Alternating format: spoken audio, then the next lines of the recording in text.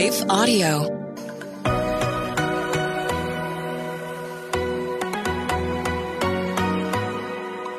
Do you sometimes doubt if you're truly hearing God's voice or if it's really your own?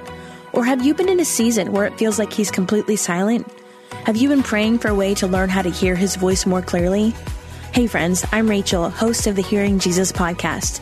If you are ready to grow in your faith and to confidently step into your identity in Christ, then join me as we dig deep into God's Word so you can learn to live out your faith in your everyday life.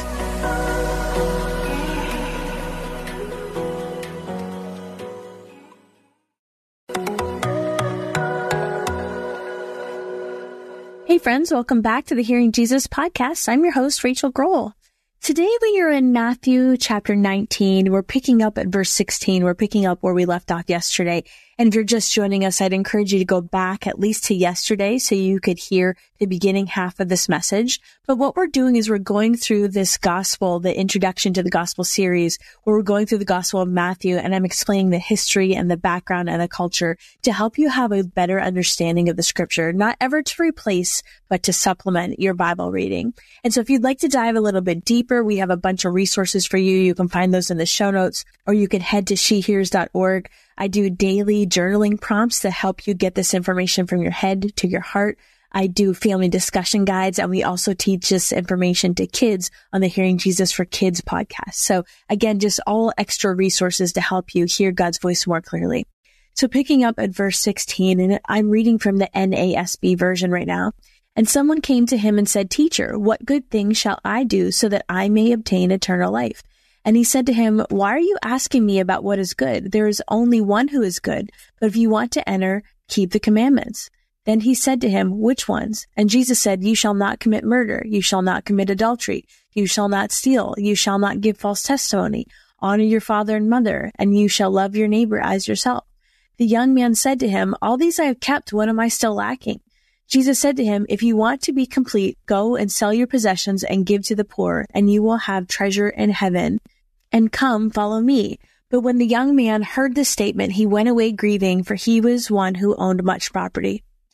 And Jesus said to the disciples, "Truly I say to you, it will be hard for a rich person to enter the kingdom of heaven. And again I say to you, it is easier for a camel to go through the eye of a needle than for a rich person to enter the kingdom of God." When the disciples heard this, they were very astonished and said, "Then who can be saved?"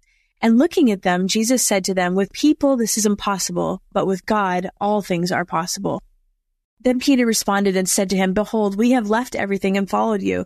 What then will there be for us?" And Jesus said to them, "Truly I say to you, that you who have followed me in the regeneration, when the Son of Man will sit on his glorious throne, you shall also sit upon 12 thrones, judging the 12 tribes of Israel. And everyone who has left houses or brothers or sisters or father or mother or children or farms on account of my name will receive many times as much and will inherit eternal life. But many who are first will be last, and the last first." So the situation that opens up this scene is a situation that was actually pretty common at the time, both with the Jewish population and with the Greek tradition, where there were these young, aristocratic young men who wanted to study under a famous teacher, but they were often too entitled or spoiled to actually do what the teacher asked of them. And this conversation is initially starting with questions about the law.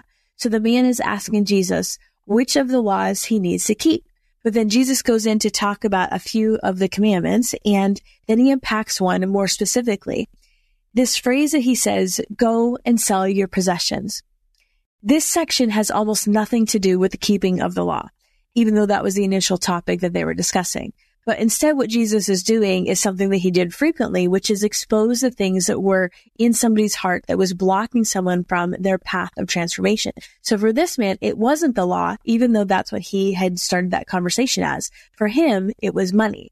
And Jesus was testing this rich young man in this area, and that was the area that he was the weakest, the most vulnerable, his money.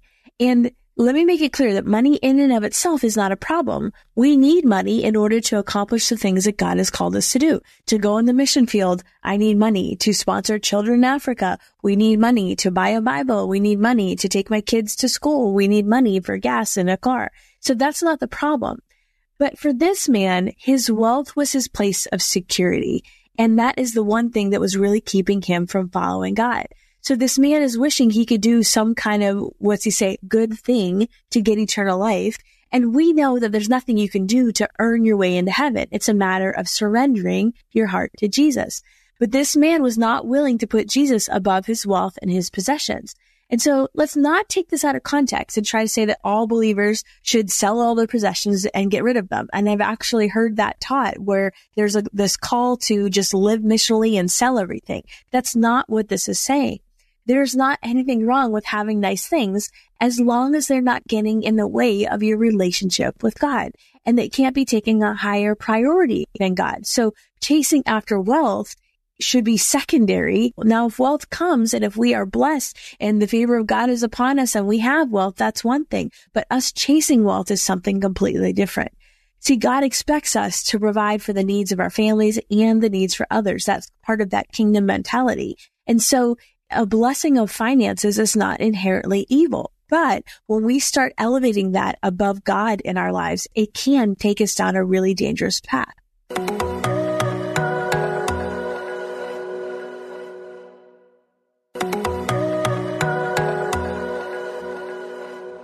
And so in this discussion of these various commandments, most of the people, not just this guy, but most of the people at the time would have been able to say, well, I keep all those commandments. But this one that Jesus is pushing back on, I think is something we need to take a look at. It's this commandment to love your neighbor as yourself. And there were not many teachers at that time that would demand that kind of thing from their disciples, let alone what we see Jesus doing. But we see Jesus demanding something radical because we know that Jesus was pretty radical for his time. But he is pushing for something that even the Jewish charity laws would not allow for. And so this was a pretty severe test, not necessarily to see if this guy would value Jesus above his possessions, but if that claim to love his neighbor as himself was really true. And what we find out in the story is that it's not. And so the Jewish culture in general would not say that rich people did not have a place within the kingdom of God because many of the leaders themselves were rich. But Jesus is making this point that someone that has an abundance of wealth and is not giving to those that are destitute, and they're not loving God and loving others the way that he has provided for them to do so, then they are missing it. It's that heart posture, that heart-led righteousness that he's been teaching about during this entire book. And then I want to jump back down to verse 32, and where it says, the first will be last and the last will be first. In any culture, there are people in the society that rise up to be the first. In our culture, it would be like the celebrities and the wealthy. In their culture, it was probably religious leaders of the time and the wealthy. And it's because of their wealth or their education or their status or their talent or even their opportunities. They have this higher status that the culture elevates. That happened in their time frame and it happens in our time frame. But what Jesus is saying here is in his kingdom, that's not necessarily how things work. The people that have the high social status in the culture are probably going to be the ones at the back of the line. And the people that are unknown, that are living their lives surrendered and obedient to God, but nobody else knows about them, those are the ones that are going to be elevated to a higher place within the kingdom. And I think it's a reminder of how Jesus is radical. He does things differently than everybody else does. And we have to remember that as the author of the law, he is the one that has the correct interpretation of the law. And so we need to listen and pay attention to what he's saying. And so what we learn in this passage is that even if people are known, that Jesus values them for their hearts. He sees their hearts and their faithfulness and their purity and their love for him. And it's not about their outward appearance, what the world sees them doing. It's about what God sees them doing.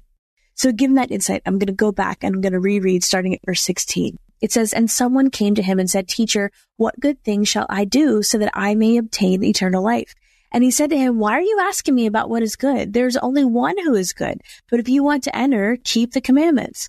Then he said to him, which ones? And Jesus said, you shall not commit murder. You shall not commit adultery. You shall not steal. You shall not give false testimony.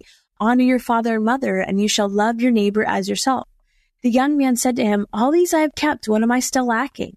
Jesus said to him, if you want to be complete, go and sell your possessions and give to the poor, and you will have treasure in heaven, and come follow me.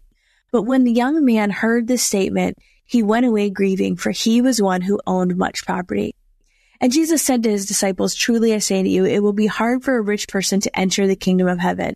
And again, I say to you, it is easier for a camel to go through the eye of a needle than for a rich person to enter the kingdom of God. When the disciples heard this, they were astonished and said, then who can be saved? And looking at them, Jesus said to them, with people, this is impossible, but with God, all things are possible. Then Peter responded and said to him, behold, we have left everything and followed you. What then will there be for us? And Jesus said to them, truly I say to you, that you who have followed me in the regeneration, when the Son of Man will sit on his glorious throne, you also shall sit upon 12 thrones, judging the 12 tribes of Israel. And everyone who has left houses or brothers or sisters or father or mother or children or farms on account of my name will receive many times as much and will inherit eternal life. But many who are first will be last, and the last first. God, we recognize that according to our own behavior or our own mind frame or our own position in life, that this is impossible, that the only way we can enter heaven is because God makes things possible. So God, we come to you with surrendered hearts today. God, would you point out for us the things that are stumbling blocks in our relationship with you? And maybe for us, it's not the finances and the wealth that it was for this young man. Maybe for us, it's something else. God, would you bring that to the tip of our hearts even right now? As we are thinking about it and as we are praying, God, would you reveal to us the things you want us to lay down so that we could fully come and chase after you? God, we thank you for the way that you reveal your heart through your word. I pray for my friends today that you would just bless them and you would protect them. In Jesus' name we pray. Amen. Okay, friends, thanks for listening. Hey, friends, as we lean into a new month and we continue to learn and grow together, there's a couple resources I want to make sure you know about so you can take advantage of. The first is our Patreon page, and the link for that is in the show notes. And on the Patreon page, we have a couple things. We have a dedicated space that is for discussion, for asking questions. You get easy access to me where we talk about things, we hold each other accountable. There are resources that go with the show, like a journaling prompt worksheet download for every single adult show. We also have family discussion guides. And what's really been neat about those is that on the kids show, every day I talk about the same content that's on the adult show, just taught in a way that kids can understand. Then the family discussion guides create an environment for you to process that information with your children. You can use that at the dinner table or even as part of your devotional routine. There's some suggested prayer and activities and things to help you connect that content to the appropriate age for your children. So all of that is on the Patreon. Also, there's some prophetic words, extra videos, transcripts, all those kinds of things. The second is on our website. If you go to shehears.org, there's a shop resources page that has my Bible studies that I've written, links to different journaling Bibles, note-taking Bibles, all sorts of resources to help you grow. And then also on our website, we have the coaching section. If you are finding that you need some spiritual direction or life coaching, that is available for you as well. And that's really good to help you process what you're learning. If you're feeling stuck, if you need to work through something, if something just isn't sitting right, or if you want to teach this content and you need to help develop a plan, I'm available to help you do that as well. Again, all of these are resources to help you grow in your spiritual life and hear God's voice more clearly. I want to take just a second to thank the team at Life Audio for their partnership with us on the podcast. If you go to lifeaudio.com, you will find dozens of other faith-centered podcasts in their network. They've got shows about prayer, Bible study, parenting, and more. Hey friends, if this podcast helped encourage, empower, or equip you in your walk with God, I would love it if you would head over to Apple Podcasts and leave me a review. That's the number one way you can support my show. You can also join our free Facebook community or Instagram page where I share inspirational tips, bonus content, resources, and prayer throughout the week. Hey, I want you to know I'm praying for you. Know that you are so loved. Keep going.